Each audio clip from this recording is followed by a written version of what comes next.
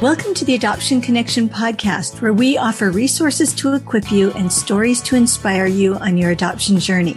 I'm Lisa Qualls. And this is Melissa Corkum.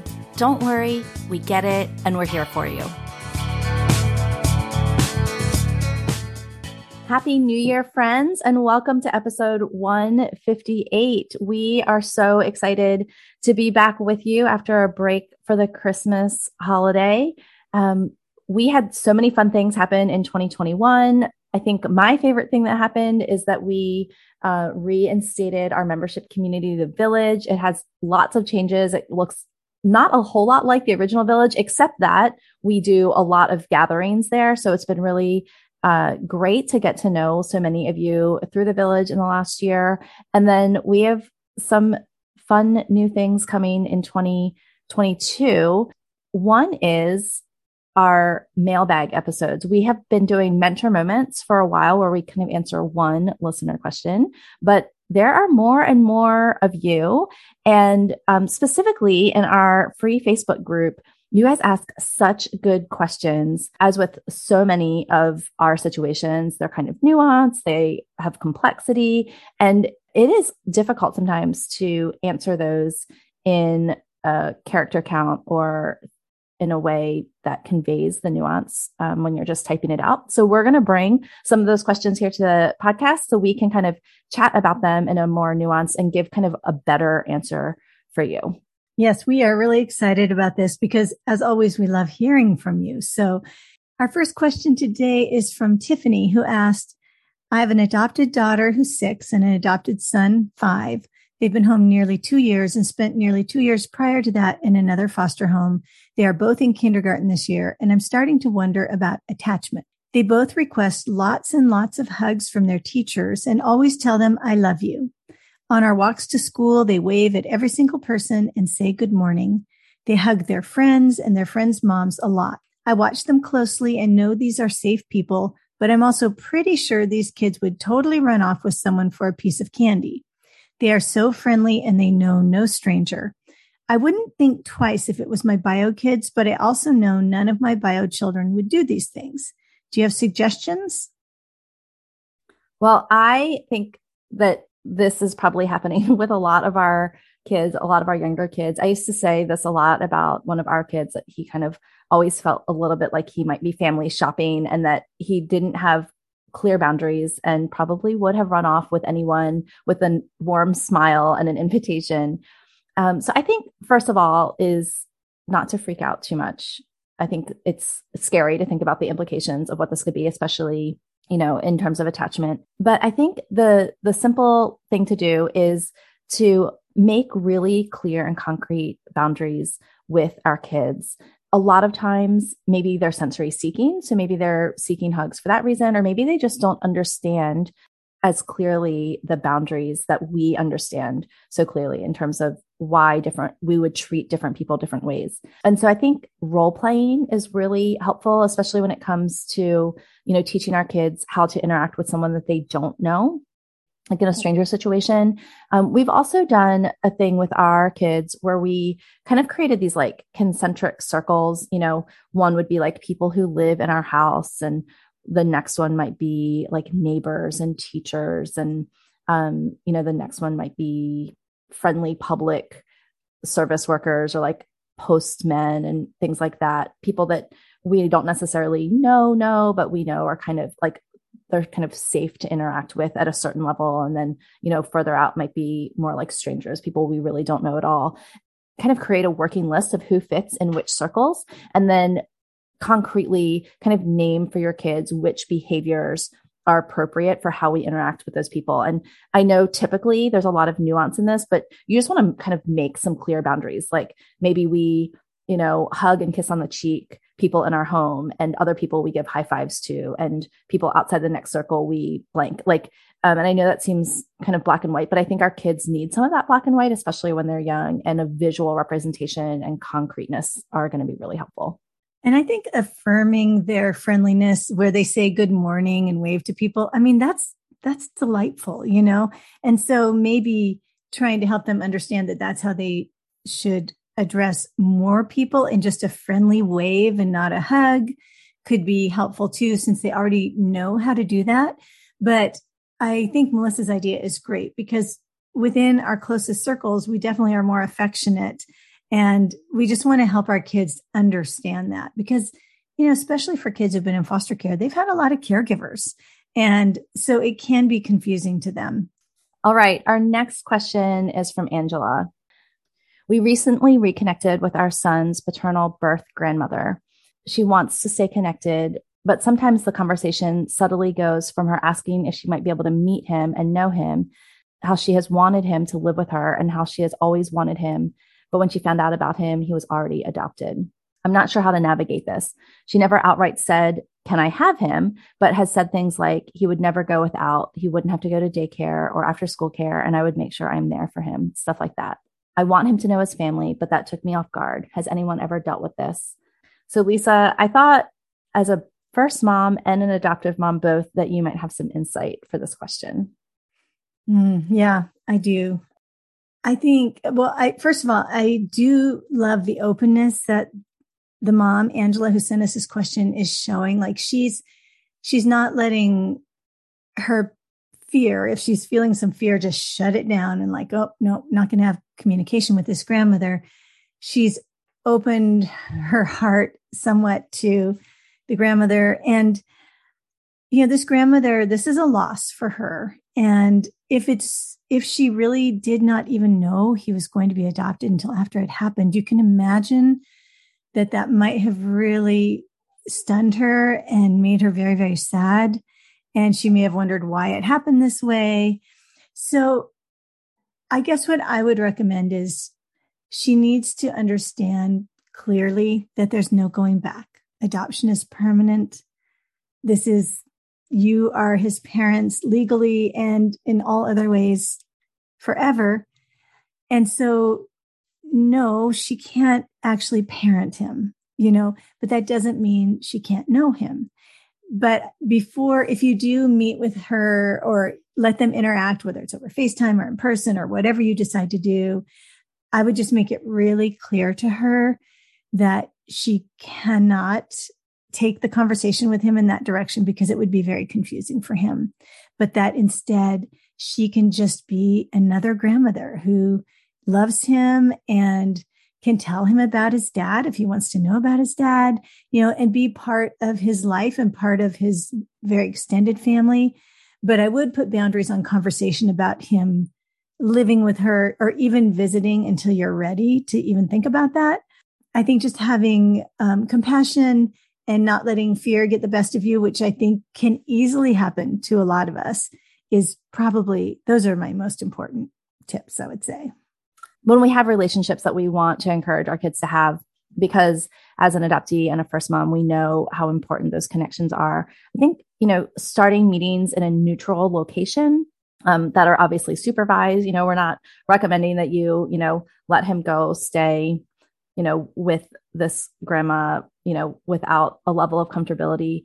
But I think there's a lot of things that you can do where you'll still feel safe that, she can't just like up and take him or disappear with him if that's where your fears are going. And I also think, shorter visits more often might be better. Like, something that has a beginning and an end, like a half an hour at a playground or a game of bowling, and, just kind of work it up so that interactions with her become normal. And maybe as she gets to know your family and she understands that you support this relationship, that would help her with her grief. And then she won't maybe have the same language about like, oh, I wish I could parent him so much as like, I wish I could be just a grandmother to him, and it could develop into a healthy relationship. I would also, if you have the capacity, I would maybe make a photo album for her of the years that she's missed of his life, really acknowledge her love for him and that you understand that and that you're thankful that she loves him. So the more you can sort of affirm her as a grandmother and not a caregiver or parent, I think the better. So thanks for that question. I appreciate it. This is from Julie. We got relicensed to foster. We've only done respite so far. My adopted sons are 10 and 12, and we really limit tech time with them. Now that we have older kids in the house, how do you limit technology, phone, tablets? We could go extreme and not share the password, but we hate to completely disconnect them from friends. Are there any creative ways to limit tech? Now, this is a really kind of fun question because Melissa and I approach this quite differently. So you'll get to hear some different opinions. But Melissa, why don't you start?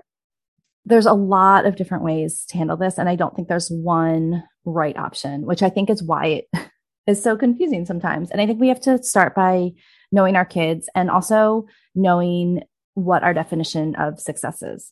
So for us, for our older teens, as that definition of success became, we wanted to stay connected with them and in relationship. Us being the police around technology was hindering that. And so we chose to handle technology with a lot less limits for our older kids. Now we also have a son who we know would kind of be a disaster with technology. And so we have really made his world very small because it's how he feels safe and how he does the best. And so he has a lot of limits on technology, but he is also kind of cocooned and protected from the peer pressure of other kids his age having technology. So we have also, in the same way, kind of eliminated this push pull for technology because he's not hanging out with kids all the time who have different technology limits than him. So that's kind of two pretty extreme ways to handle that. I think in general, though, I always kind of advise parents to limit technology in a way that they aren't having to play the police all the time. So putting limits on technology that are set kind of built in to the tablet or the phone, using the screen time settings or using a third-party app, or, if you're techie, like my husband is, he can put limits like on the router, for our Wi-Fi and things like that. I know for a long time, Disney Circle was really popular for doing things like that, where there's like a hard limit where things turn off after a certain amount of time or they lose internet or whatever. You're obviously controlling that, but you don't have to be the one that's trying to wrestle the tablet out of your kid's hands. It just kind of shuts off and, that becomes kind of like the quote unquote bad guy. Yeah, I would first of all agree with that. The more it can be automated, so that you aren't the one going and saying, okay, time to get off here. And they're like, wait, I'm almost done. Can you imagine? I have a child who does this. I've almost finished this game or I've almost done this. So the more it's just, you're not even dealing with it, the better. And, interestingly, Melissa and I do handle tech a little differently, but we have some similarities in that we both have kids. I have two sons now in high school and I have more than that, but those two. The way they manage technology is very, very different. And so they need different things from us. So one of my kids, he really values sleep and he likes people, but only for so long. And so he naturally will turn off devices and go to bed, believe it or not. And then I have another child who, given the opportunity, would probably stay up all night playing video games, chatting with his friends.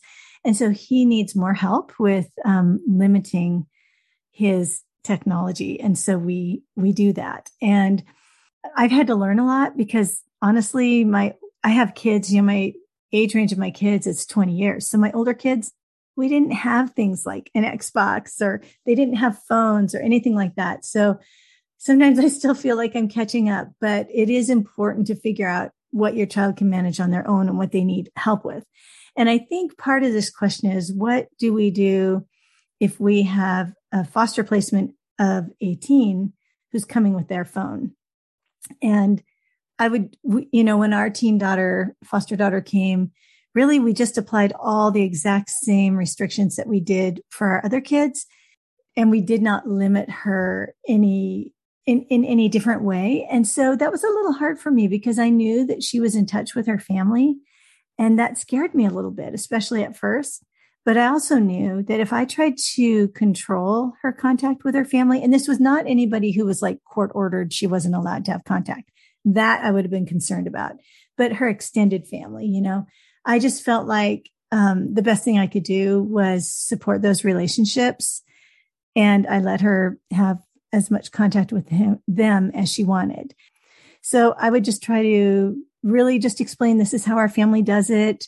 Maybe make it really clear, like if we don't have phones at the dinner table, we have a basket sitting on the kitchen counter and everybody in the family sets their phone in it, or everybody, their phone goes off at 9 p.m. or whatever it is. So yeah, I'll also say that this technology conversation comes up, and even the nuance between how do we have different kind of rules with different kids. This comes up at our Q&As in the village almost every month.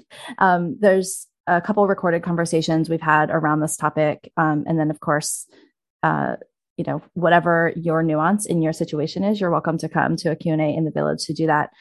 I think that's one of the beauties of the conversations in the village is that folks get to bring whatever their current situation is. And sometimes it's different from month to month, and get help navigating that in real time.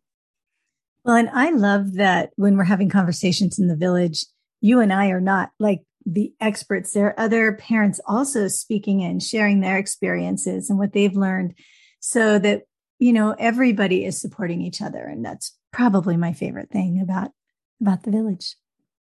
Okay. The next question, Melissa, is from Tara. I have 3 bio kids and 2 adopted kids, both adopted at birth. The adopted kids constantly tell me I treat them differently than our bio kids. This is true to the extent that my adopted kids both have learning disabilities and need extra help and monitoring with school. How do I help all my kids understand that treating everyone fairly doesn't mean the same, and that just because the bio kids do well in school, I don't love them more? And then she said, thanks. I really love the podcast. Well, thank you for saying that, Tara. We love it too. And we're really glad you like it. Melissa, you want to tackle that one? Yeah. So we actually were having a similar conversation in our house. Our kids are not young anymore, but this is a conversation that happened actually between one of our older teens and one of our adult daughters. I think it is tempting when these things happen for us to address the words and respond with something that sounds like logic to us. In the past, I would be guilty of saying things, of defending myself around how I was treating everyone and how it wasn't unfair and how different wasn't the same as fair, et cetera, or how life wasn't fair. And I think now that I know a little bit more about the brain and have hopefully grown and become a better parent, is that, understanding that these comments come from a lower part of the brain. And it's kind of the brain saying like, do you love me? Am I accepted?